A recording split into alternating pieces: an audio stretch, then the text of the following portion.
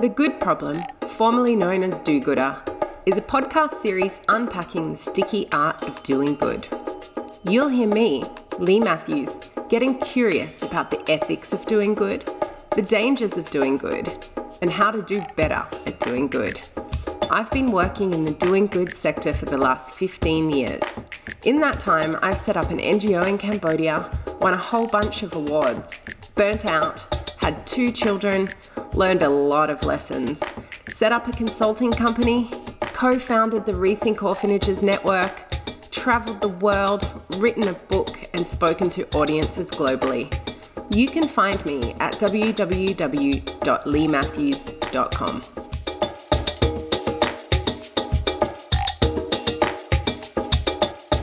You're listening to the second in a 2-part episode with Professor Andrew MacLeod. If you haven't listened to the first one, please go back and do so. The second part of this episode sees Andrew and I delve into the murky world of sexual abuse and exploitation perpetrated by aid workers. Andrew's work as a whistleblower on this in relation to the UN, and the use of DNA technologies in the legal system to trace, track, and prosecute perpetrators.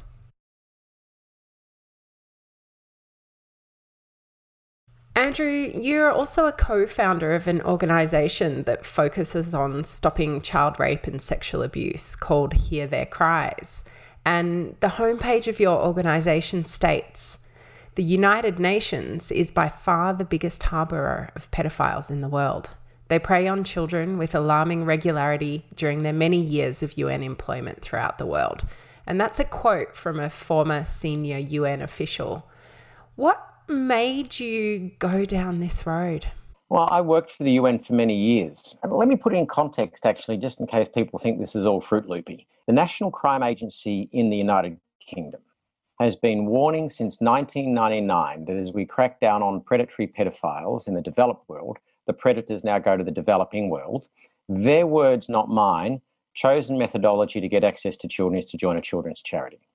Now, once a law enforcement agency tells you that, it resonates straight away, and you say, well, that's both disgusting and logical at the same time. Of course, the predators go where they need to go to seek their prey. And as we start to put protection mechanisms around children in Western countries, and still not enough protection mechanisms, they go to where there are no protection mechanisms. And if you want to have some visions in your mind about the scale of the problem, if I stand outside a primary school in Melbourne or London with a trench coat on, within 15 minutes, someone's going to call the police. If I stand outside a primary school in the Democratic Republic of Congo with a UNICEF t-shirt on, within 30 minutes, I'm going to be mobbed by children and I'm going to have a smorgasbord of choice for the cost of a lolly. And to give you a sense of scale, when I say it's bigger than the Catholic Church, people naturally rebut against that. And I say, well, hang on, again, take the emotion out of it and think about this logically for a second. There are more aid workers than there are Catholic priests in more countries than the Catholic Church is present in, with better access to children and controlling food, water and shelter. So I'm not saying there's this great grand conspiracy. I'm saying there is just this great grand opportunity that no one is really putting any effort in to stop him. How can you say the average aid worker is ethically any better than the average Catholic priest? In fact, the Child Abuse Inquiry in Australia found that 7% of the Catholic clergy participated in pedophilia. The National Crime Agency in the United Kingdom estimates the underlying prevalence within the male community in the United Kingdom, and Australia will be somewhere similar, is about 3%. So if you say the aid industry has a prevalence just the same as the general community, it's 3%. But if you take the National Crime Agency's warnings that predators are now targeting that industry to get access to children, it might be closer to the Catholic Church of 7%. So let's say it's somewhere in the middle, 5%. There are 500,000 aid workers in the world today, 300,000 of them are male, 5% of which is 15,000. There's your starting point assumption. Now there is extrapolations and there are assumptions in there because there's just no hard data because no one's researching it properly. But it's a starting safe assumption to say there's somewhere in the order of 15,000 pedophiles working in the aid industry today.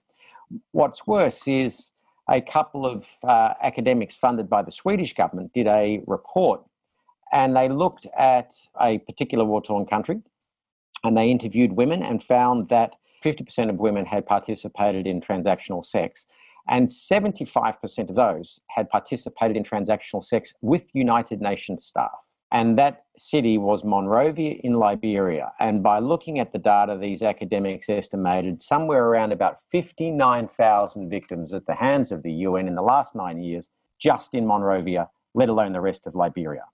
So the estimates that we've come out on our website, heartheircries.org, 60,000 victims in the hands of the UN in the last 10 years, are extremely conservative estimates. Now, we've been criticised by exaggerating the problem, and I can walk you through every single step that we took to come up with that estimate, recognising it's an estimate, not data, because there's a paucity of data, and every single assumption we made is horrendously conservative, and it's based on raw figures coming out of the UN alone. And let me just finish off, because I'm sure a lot of your listeners will be shocked now.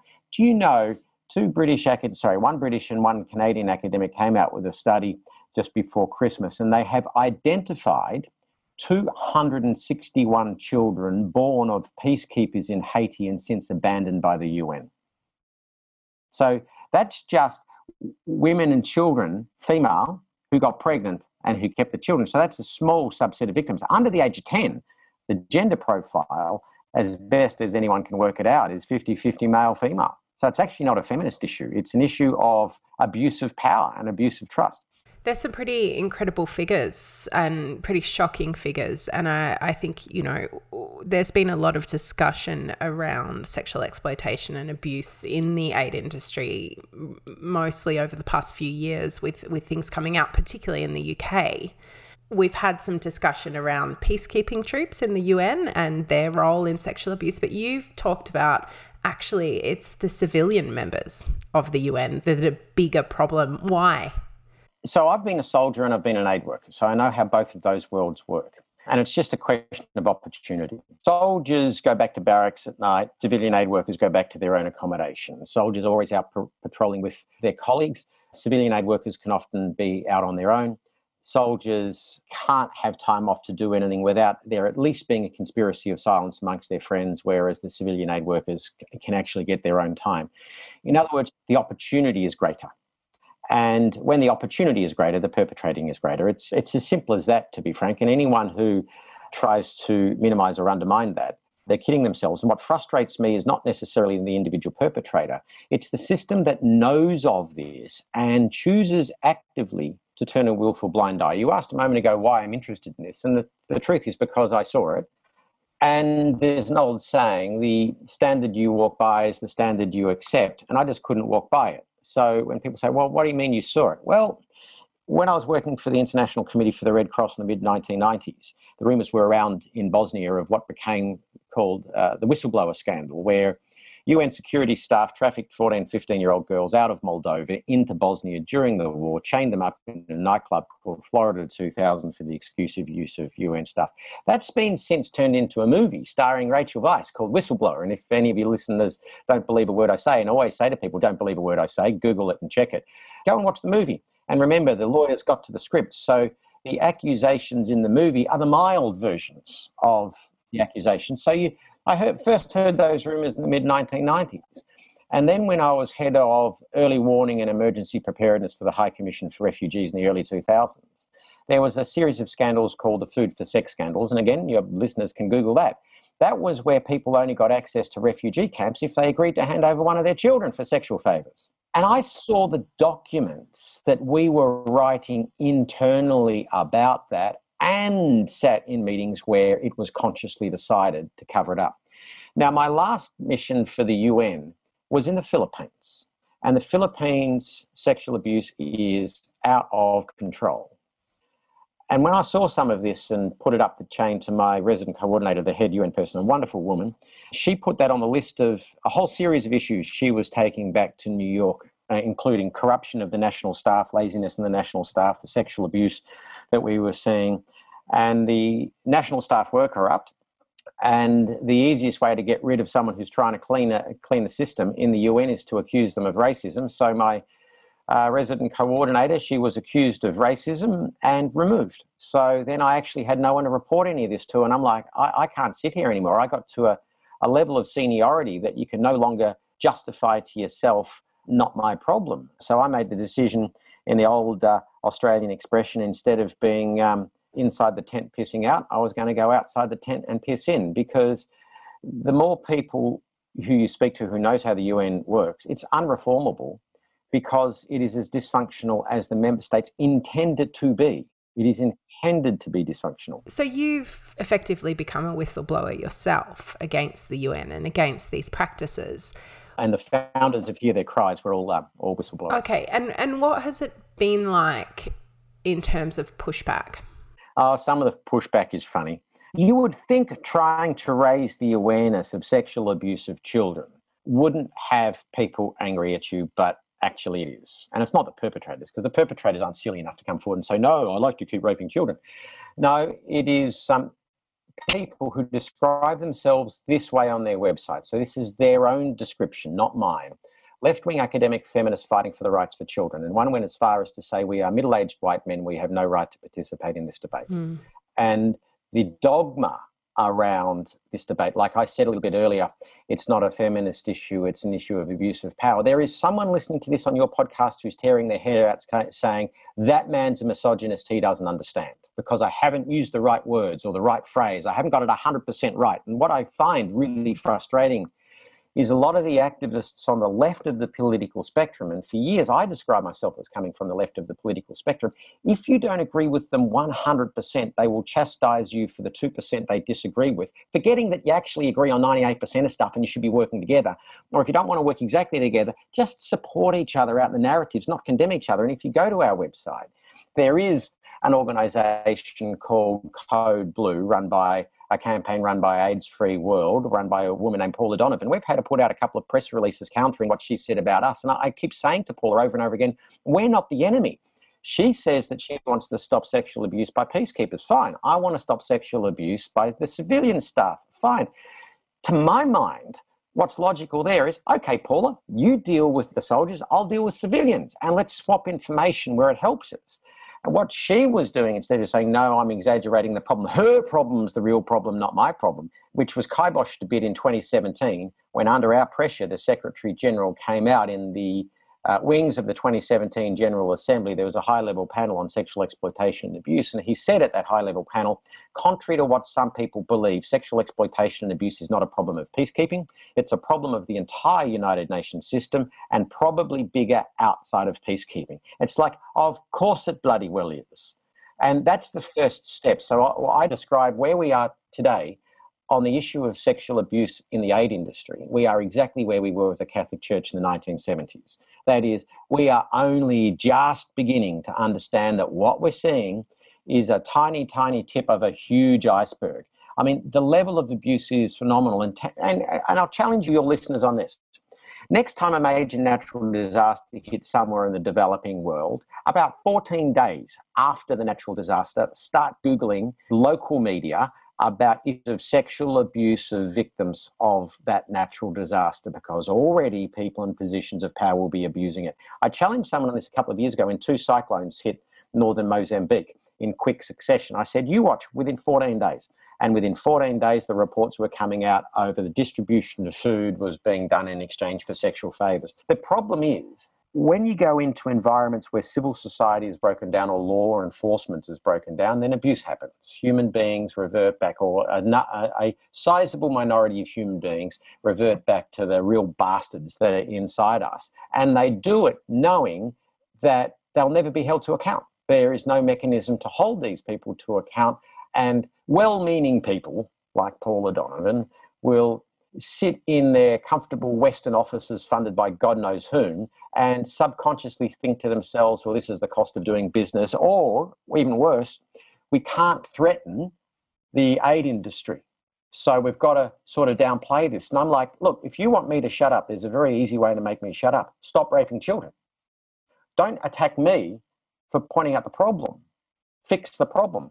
And again, if there are listeners to this podcast who are like, this guy is a Fruit Loop, he is crazy, say, okay, Google International Development Committee of the House of Commons and download the report they did last year on sexual exploitation and abuse in the aid industry. The International Development Committee of the House of Commons, that's a bipartisan committee, and their headline on their report was, the industry has been complacent to the level of complicit, and no one can tell how big the scale of the problem is because there's just simply not enough data. I want to pick up on that because as you say, the evidence is there. You just referred to a report. Because we know it's happening, but you're implying repeatedly that, people might be in disbelief around these statistics and figures. Why are we ignoring it? Why is the wider aid industry not taking action? There's a couple of reasons. First reason, I had a female journalist, I'm glad it was a female journalist, ask me once, why isn't this issue getting any traction? And I said, well, you're the journalist. You tell me why you think it's not getting any traction. And she said, I hate to say it, but it's happening to little black girls in Africa and people don't care about little black girls in Africa. And as horrendous as it sounds, there is too much truth to that statement. It is something over there. So that's one. If people are disengaged from it, at least with the Catholic Church, you had mothers in rich countries starting to complain about what happened to their children. Who's representing the mothers and the children from the Democratic Republic of Congo? Who, honestly, really cares about the mothers and the children from the Democratic Republic of Congo? So that's one thing. The second thing is, we mentioned last time that the product that many of the aid agencies sell is hope. They actually don't sell results. So what happens to the aid agency who is selling hope and comes out and says, oh, by the way, we're also raping a small number of women and children, but that's okay, that's just the cost of getting business done. To an extent, the Oxfam scandal that came out a year and a half or so ago was just really unlucky for Oxfam because they just got caught. That just came out into the public on some comparatively mild abuses. Now, this is going to ruffle some people's feathers, but the accusations against the Oxfam staff were about consensual transactional sex in an environment where prostitution is unlawful. And there's a whole lot of valid and legitimate arguments around about imbalances of power and how, even though it was consensual transactional sex, it's not really consensual because of the circumstances. I get that. But a 20-year-old woman consenting to transactional sex is on a scale very different to an 11-year-old child forced to have sex at the point of a gun. Or to put it in the words of an 11-year-old girl in Bangui, the capital of Central African Republic, when she said, I didn't have breasts yet and he still raped me. Now, that's a very different level to what's happened in Haiti. So what actually came out in the Oxfam scandal of the abuse of the Haitian women is on the mild end of the spectrum of some pretty rotten stuff that's going on. So they just got unlucky that they got exposed. The UN admits to hundreds of cases a year, and they even put it on a website. And I ask you this, how many cases of child sexual abuse would we tolerate in McDonald's every year? And I reckon the answer is zero. How many examples of child sexual abuse would we tolerate at BHP or Rio Tinto every year? And I'm hesitating to guess it's going to be zero. So why is it that we tolerate hundreds in the UN? There is a major international aid agency whose name you would all recognize, currently has 132 accusations of sexual abuse against children outstanding against it just in the United Kingdom, let alone its overseas operations. And we tolerate it. And we tolerate it because we've swallowed hook, line, and sinker this bullshit about they're actually trying to make the world better. And they're not. They're selling us hope. They're selling us a fraudulent program. I'm not this anti-aid, let the world starve person, but I actually want the people not to starve. I want foreign aid to work, but I'm calling bluff on it now. It doesn't work. It often causes more harm than good, to the extent that for some reason, we tolerate even the admitted hundreds of cases of sexual exploitation abuse each year that organisations admit to. Now, think about it this way also, just to give you the scale of the problem. 1 in 7 rapes is reported in the UK, something similar in Australia. The aid industry, what they admit to, and the UN, in hundreds of cases a year, that's the people who are brave enough to come forward. So 300 cases against peacekeepers are admitted to each year, roughly, by the UN. If the reporting rate was 1 in 7, as with the UK, those 300 real victims would represent 300 times 7 because of the 1 in 7 reporting rate. That's 2,100 real victims a year. But who thinks the reporting rate in the Democratic Republic of Congo is going to be the same as the reporting rate in the UK? It's not. It's going to be far fewer. It's going to be 1 in 10, 1 in 50, 1 in 100. So you take 300 real victims and you say it's going to be 1 in 10. That's 3,000 victims those people represent. If it's 1 in 50, it's 15,000. If it's 1 in 100, it's 30,000 every year. What is the answer? Is it reform within the UN system? Is it, UN-wide safeguarding and protection training? What is it? No, we got to throw people in jail. I rewatched an interview recently. It was an interview Lise Doucette, the senior international correspondent at the BBC, did with Kofi Annan. It was his last interview as Secretary General 15 years ago. And for the few years prior to that, there'd been a growing awareness of the amount of sexual abuse that was going on. And the UN came up with this line, yes, let's improve our safeguarding and we're going to have zero tolerance to sexual abuse, right?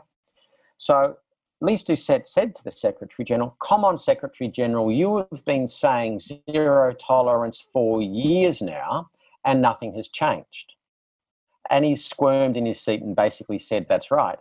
But that interview was 15 years ago, and they're still sitting there saying zero tolerance. And now we know that there are 261 children born in Haiti, fathered by UN peacekeeping soldiers, totally abandoned. Where's this zero tolerance?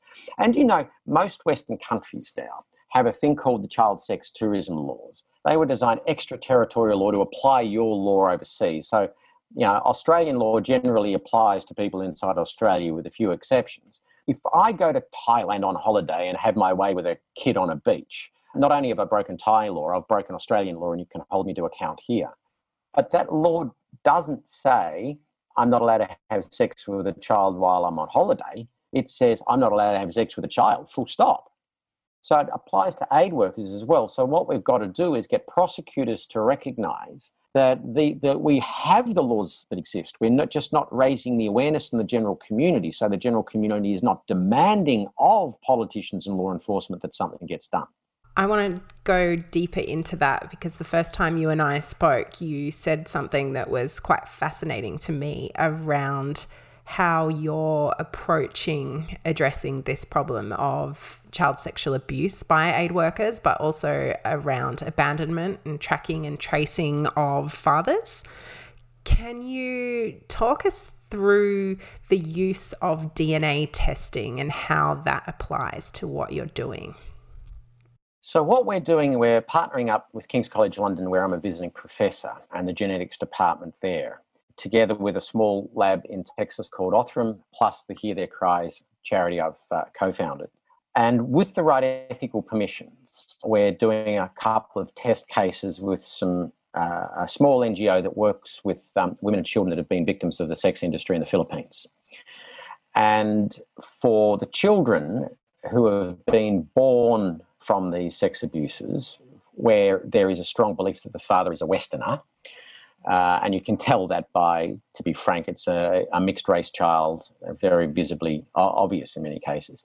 You extract the DNA from the child, you isolate the maternal line and the paternal line of the DNA. You take the paternal line of the DNA and then compare it with law enforcement databases, then publicly available databases such as 23andMe and Ancestry.com, and you find the fathers, or you find an extended family member, triangulate backwards, and ultimately find the fathers. Now, our first test case just before Christmas last year on behalf of the two Filipino twins who are now 19 years old and great kids, we found their father is a 75-year-old man who lives in Milton Keynes in the United Kingdom. He's fathered 8 children in 3 countries. And 3 days before Christmas last year, we got what's called a declaration of parentage out of the family division of the High Court by producing all of the evidence. And to be fair to the father, he consented when we met him and went through all the evidence. So now, as far as the law is concerned, that man is the father of the 2 girls, which for them is brilliant because under British law, they can now apply for British passports because under British law, they're entitled to British nationality. And we are having an ongoing dialogue with the father about the funding of their tertiary studies and an ongoing relationship that the girls want to have with the father and with their half-siblings. That was the first test case just before Christmas. We've then tested 4 more kids. We've found all 4 fathers. One's Canadian, one's Australian, one's British, and one's American. And we're just going through finding partner law firms in the other countries to make sure that we can provide the mother and the child full legal advice on what are the rights and obligations under those particular jurisdictions. Like one of the cases we've got is a 12-year-old boy. His father lives in California. He's not a great guy. He's got an arrest for possession and cultivation of drugs. He's got another arrest for violence against a child, which is a very concerning issue. We've not spoken to him yet. We've not told him yet of his additional child. And the reason we haven't is we need to understand, and we need to be able to give the child and his mother the advice on what rights would the father have to the child, particularly if he's not a wonderful guy. And when you start dealing with this sort of environment, you've got to be very, very careful not to, what they say, re-victimize the victim. And the last thing you want to do is put a 12-year-old child within the clutches of someone who's already had an arrest for violence against the child. Obviously, there's two kind of elements to this. There's finding and proving parental responsibility. But the other factor is, what if the mother was a minor themselves? How does that work in these investigations? So that's where we're ultimately going to get to as well, because where the mother is a minor, if she was under the age of 16 at the time of procreation, most Western countries now have the equivalent of the child sex tourism laws. And if I can turn up with DNA evidence that a mother was 13 years old and here's the father, it's a slam dunk. There's never been a prosecution using this technology against an aid worker. There have been against some sex tourists not using this technology, but the sex tourists who have been caught in the act, so to speak. So the concept of charging someone for having sex with a child under the age of 16 in another country is a concept which law enforcement get when they're provided with the appropriate evidence. Where it gets more confusing with this DNA issue is we're going to be talking about events that happened 10 years ago or 12 years ago. We can't say what time, where. We don't have photographic evidence of anything like that, but we have a child and we have a mother and we have birth certificates. And you put 2 and 2 together and say, yep, the child's 12, the mother's 24, do your maths. Yes, she was 12 at the age of procreation. DNA says he's the father, off you go. And we actually had a case in the UK we were advising on, and I can't mention the names, but a person was adopted at birth. As an adult, she did some research into her birth parents, and it turned out that her birth mother was 13 at the time of birth. The birth father was mid-30s. The birth father was a friend of the birth mother's father. And in fact, the birth mother was babysitting for the friend at the time she fell pregnant. And X number of years ago, it was reported to the police. The police decided not to prosecute. The mother, who was 13, had the child, and the child was immediately adopted out. When the child, as an adult, found this out when researching her family history, her response was, I want my father charged with rape. So she went back to the police and said, why didn't you charge him X number of years ago? To which the police responded, we can't tell you, you're not the victim. And this is where we started to advise her. And because according to the British law, or at least the police's interpretation of it, the victim of rape is the woman who's raped, not the child who's born as a result of rape. And it's an interesting dilemma. So she started to advocate to have children born of rape to be included in the definition of victims of rape. But where it gets more complicated, she finally made contact with her birth mother and said, I want the birth father charged with rape. And the mother said no. So now you've got the birth mother who was raped saying, no, I don't want him charged because I put all of this behind me. The child saying, I haven't put all this behind me and I do want him charged. Whose rights dominate? The woman who was actually raped or the child who was born as a result of rape? And I said to her, look, we can launch a private criminal prosecution. We don't have to go through the police. But I really urge you to get your mother on side because it is a real ethical minefield if your birth mother doesn't agree as well. So we went backwards and forwards a bit. The birth mother ultimately did agree, and about 5 or 6 weeks ago, the birth father has been rearrested by the police and charged for rape, awaiting now the process to unfold, probably post-coronavirus. But it does raise a whole lot of ethical dilemmas that what at first seems really simple, wow, you shouldn't have sex with a child. Yeah, you shouldn't, but you're then dealing with consequences which impact on real people. And you take the Filipino twins I was telling you about, the first case we had just before Christmas. You've also got to recognise that the father now has to tell his other family. And what does that do to that other family? So it's not a clear cut, this is an unambiguously good thing. It creates a whole bunch of competing ethical and moral dilemmas. And I imagine legal dilemmas too, in terms of the liability of organisations, aid organisations. That's where I ultimately want to get to. If I want to stop this stuff from happening, I can't go after the individual perpetrators. I've got to go after the enabling system. And I've said to a couple of very senior people in the aid industry, and I've been blunt about it, and you would have told, can find from this podcast already, I'm not a very subtle person. I just turn around and say, I'm coming for you. If I find 2 or more perpetrators working for your organisation, I'm going to put you on trial as a private criminal prosecution for failure to prevent and aiding and abetting by neglect. Now, I might not win that first case, but it'll scare the bejesus out of people. And that's what I want to do. I want to be able to say to the perpetrators and the enablers of perpetrators, or those who turn a willful blind eye, you've got to do something about this now, because people like me are going to come after you. And a couple of friends of mine who are still very senior in the aid industry, they've said to me quite bluntly, Andrew, you're threatening our funding. I'm like, I am not threatening your funding. If you've got the person who rapes a child, the person who covers up the rape of the child, and the person who's trying to stop the rape of the child, and you think it's the person who's trying to stop the rape of the child that's threatening your funding, I'm going to have to give you remedial lessons in ethics. Because again, I go back to that phrase I used before. You want to shut me up? Really simple. Stop raping children. While this technology and use of DNA technology in particular is, an innovation in terms of what we're trying to look at achieving here, it's pretty obvious that it only works for female victims. Only works for female victims, above the age of puberty, and only where the perpetrator comes from a wealthy Western country. Now, why that? The technology relies on either the perpetrator having a profile already on a DNA database or on an ancestry.com, or extended family having done so.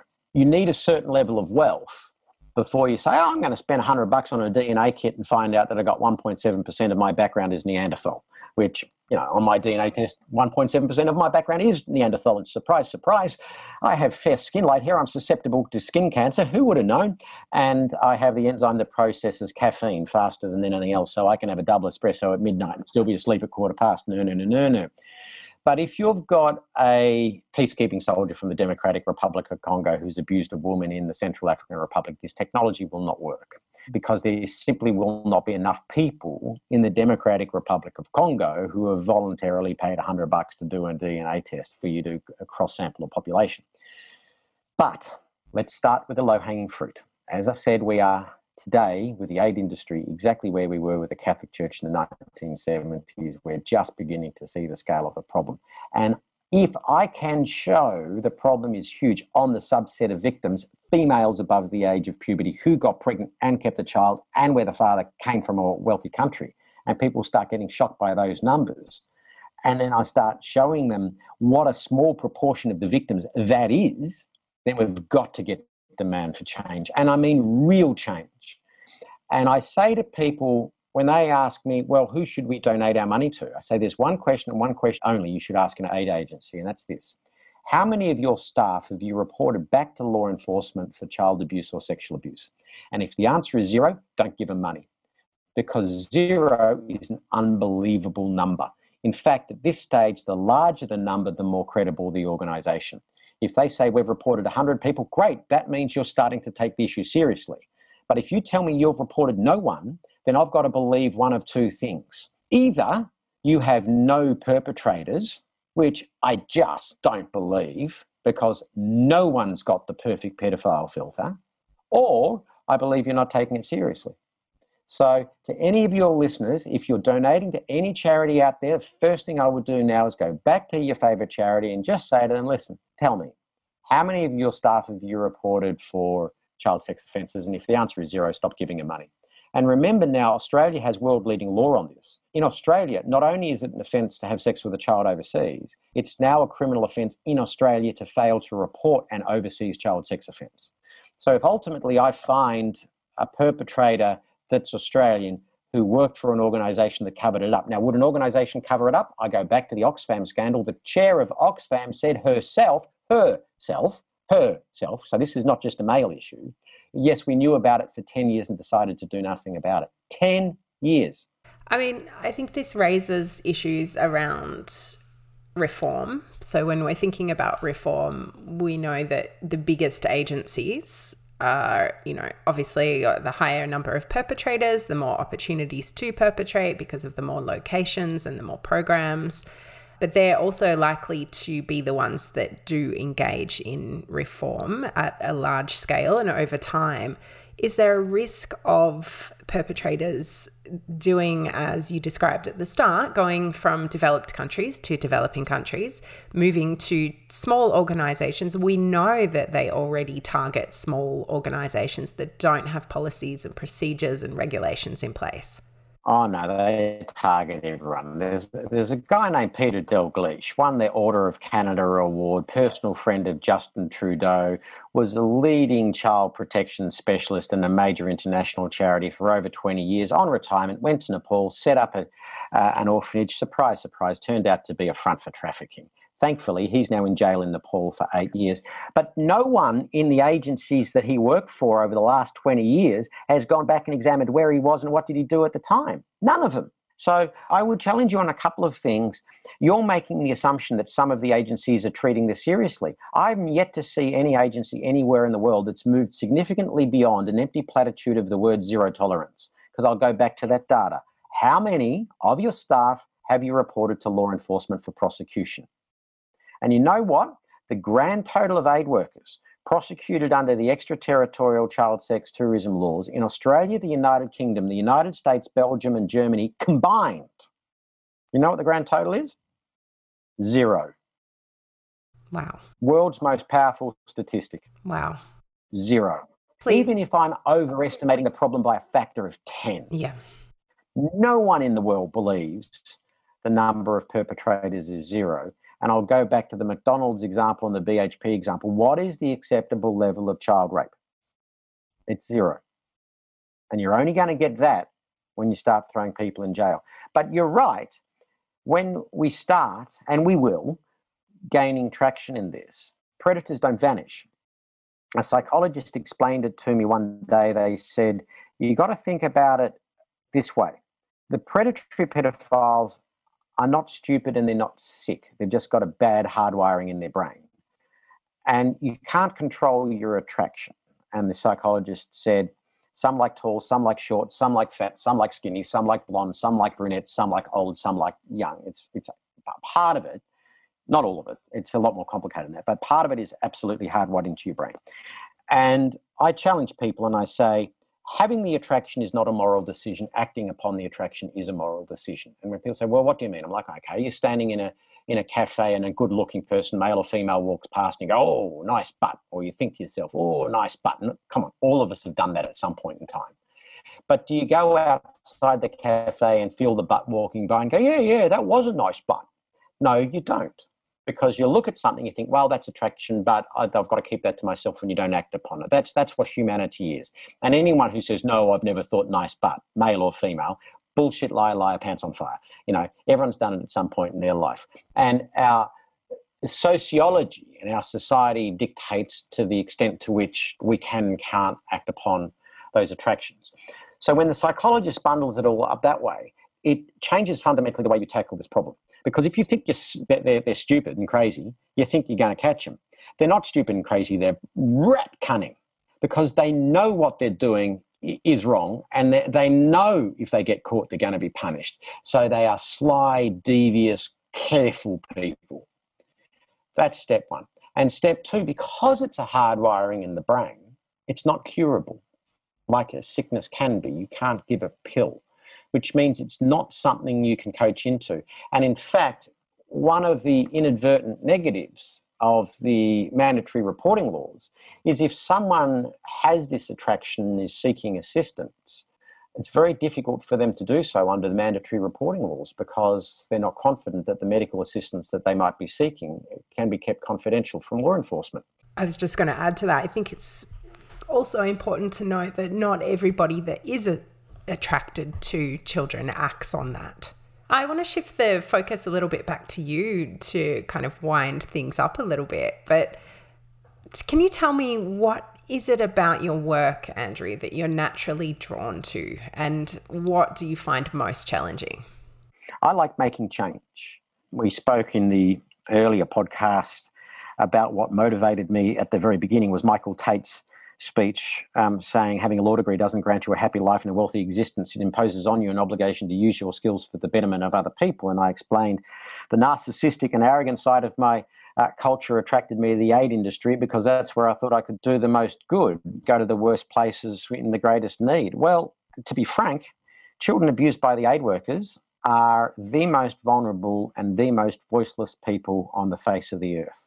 The work that I did in the background to get the International Development Committee of the House of Commons report up and running, great. The work I did in the background to get the Secretary General to admit the problem is bigger outside of peacekeeping, that's great. And there's a couple of lessons from that. I'm arrogant enough to think I can change British government policy and make the Secretary General of the UN jump, and in this small area I kind of have. But it's just the start of a process, which is a message to pass to anyone. You know, that old saying, one person can't make a difference, bullshit. Yes, you can. You've just got to determine what scale, where and how and what drives you. And this is a funny thing because Hear Their Cries, we don't ask for donations from people. We actually fund it out of our back pockets. So this is not, some skeptics say to me, oh, you're just getting paid to do this. It's like hell I am. I actually fund it. But it is, my best mate keeps on saying to me, this is just nuts, Andrew. You're not going to be able to afford a retirement. I look at him and smile and say, well, you're going to have to keep me afloat then, aren't you, when we're 80? And he knows that's true, which is why he's like, go and get a real job, Andrew.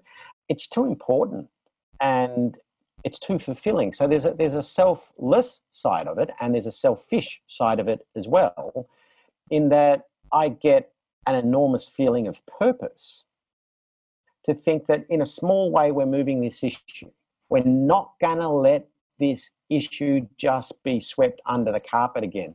And one of the things we're doing, the four founders of Hear Their Cries, is we're finding 20, 25, 30-year-olds who are keen about this and bringing them in because we recognize very strongly that, like the Catholic Church I keep on talking about in the 1970s, 1970s is 50 years ago. Will there be people talking about the problem of sexual abuse in the aid industry 50 years from now? You betcha there will be. This is not a quick fix. So we've got to set up a system whereby it lives beyond us. And perhaps that's an answer to my next question, actually. It's one I ask all my guests, and it's a bit of a philosophical question. What do you think the greatest social challenge of our time is? And when we talk about that, it's something that future generations would look back on and wonder what on earth we were thinking. The answer to that question is necessarily subjective. Different people will have a very different answer to that. Some people will say it's female genital mutilation. Some people will say it's wage equality. Some people will say it is bringing the world out of poverty. Some will say it's climate change. Some will say it's education. Some will say it's health. Some will say it's better public transport, yada, yada, yada. So it's a fancy way of avoiding answering your question. So you don't have an answer? You don't believe it's the thing that you're fighting for? No, because there are enough things that need ongoing fine-tuning or radical change in the world that you've got to find the thing that ticks for you. Now, for me, the thing I'm doing is child abuse in the aid industry. Does that make it the most important issue in the world that everybody should be concentrating on? No. Enough people should be concentrating on to try and fix it. Someone else can think about climate change. Someone else can think about prison recidivism rates. Somebody else can think about domestic violence. Now, do I think domestic violence is an issue? Absolutely. Do I do anything about domestic violence? No. Why not? Because I've got 24 hours in a day and I've got to choose where to put my pressure. And there are plenty of activists dealing on domestic violence, and I trust other people can make change as well as me. Okay, if you could tell the world something right now and know that every single person would hear it, what would it be? I would tell them, despite all of the issues, the world is in better shape than we think. 2019, by almost any quality of life measure, was the best year in human history. It was the highest number of people as a proportion of the population had access to water, highest proportion of the population had access to electricity, highest completion rates of primary school and secondary school in human history, lowest infant mortality in human history, lowest maternal mortality in human history, highest literacy rates in history, fewest number of people as a percentage of the global population died in wars, and the fewest number of people since recording started died in terrorist activities. So even though all the naysayers are out there, pick your data point, 2019 was a very good year. And one of the things that frustrates me is in public dialogue, we talk a lot more about what's going wrong than what's going right. And there's a lot going right in the world today, even with the pandemic going on. Tell me about someone who you think is doing a lot of good in the world right now. It depends on what you define as good and what the outcome of good is. And I'm struggling to get my brain to catch up with the question, because I've then got to say to myself, what does a good world look like? And then I start to ask, well, who's driving us in that world? And a good world looks like, to me, a greater understanding and tolerance of different ways of doing things, which is harder than it seems, because most liberal left people in the Western country interpret that means more people living like me. It's like, actually, no. It's you tolerating people who live radically differently from you in a way that you wouldn't want to live. It is a world where you look at a fundamentalist Muslim and say, you can be fundamentalist Muslim, just don't impact it on me, and I'm not going to throw my atheism at you. Or a Buddhist or a Hindu, or even more challenging, Chinese culture is very different from an Australian culture. In the Chinese culture, collectivism is more important than individualism, which is hammered into us in the Western world, which means in the Western world, we like our individual freedoms, but how are we going to solve climate change if we don't do it from a collective mindset? So we're used to, through our media and politicians, of looking at the Chinese way of doing things just as an example and saying, wow, aren't they horrible? It's like, actually, there are some aspects of their culture that are good as well. There are some aspects of their culture that are not. But the question about tolerance is allowing other people to live in a way differently from how we would live. And that's difficult, because that means, by definition, you've got to accept other people living in a standard that you would not accept for yourself. So it's very, very complex. So that sort of good world comes from more people traveling and more people seeing how other people live and understanding that the message that you've got from your teachers, your media, and your politicians is only one perspective of that. Now, when I spoke to people in Central Asia about democracy in Central Asia, they looked at me like I'm from Mars, and they're like, why would we want that? We've never had it. We don't have it now. We didn't have it under the Soviet Union. We didn't have it under the Khanates. We didn't have it under the Mongols. What the hell are you talking about? And besides, democracy gave you Donald Trump and Brexit. You're sitting there, you're going, yeah, they've got a point. So it then comes back and says, well, who's out there fostering more travel, more tourism, and more engagement? And they're the people that are doing good. Kentucky Flight Centre. There's many people that would argue with you on that, but... Oh, I know. But that's the point, isn't it? And that's exactly the point that I'm making. This is my subjective opinion. And I can see people getting their heckles up and going, climate change, emissions, airplanes, and human rights, and da-da-da-da-da. Remember, I'm a human rights lawyer. I've been in a genocide. I know what the rough end of that is. But the hardest thing about human rights is to tolerate someone choosing to live in a way that you won't. Otherwise, you're imposing cultural hegemony on everybody. Absolutely.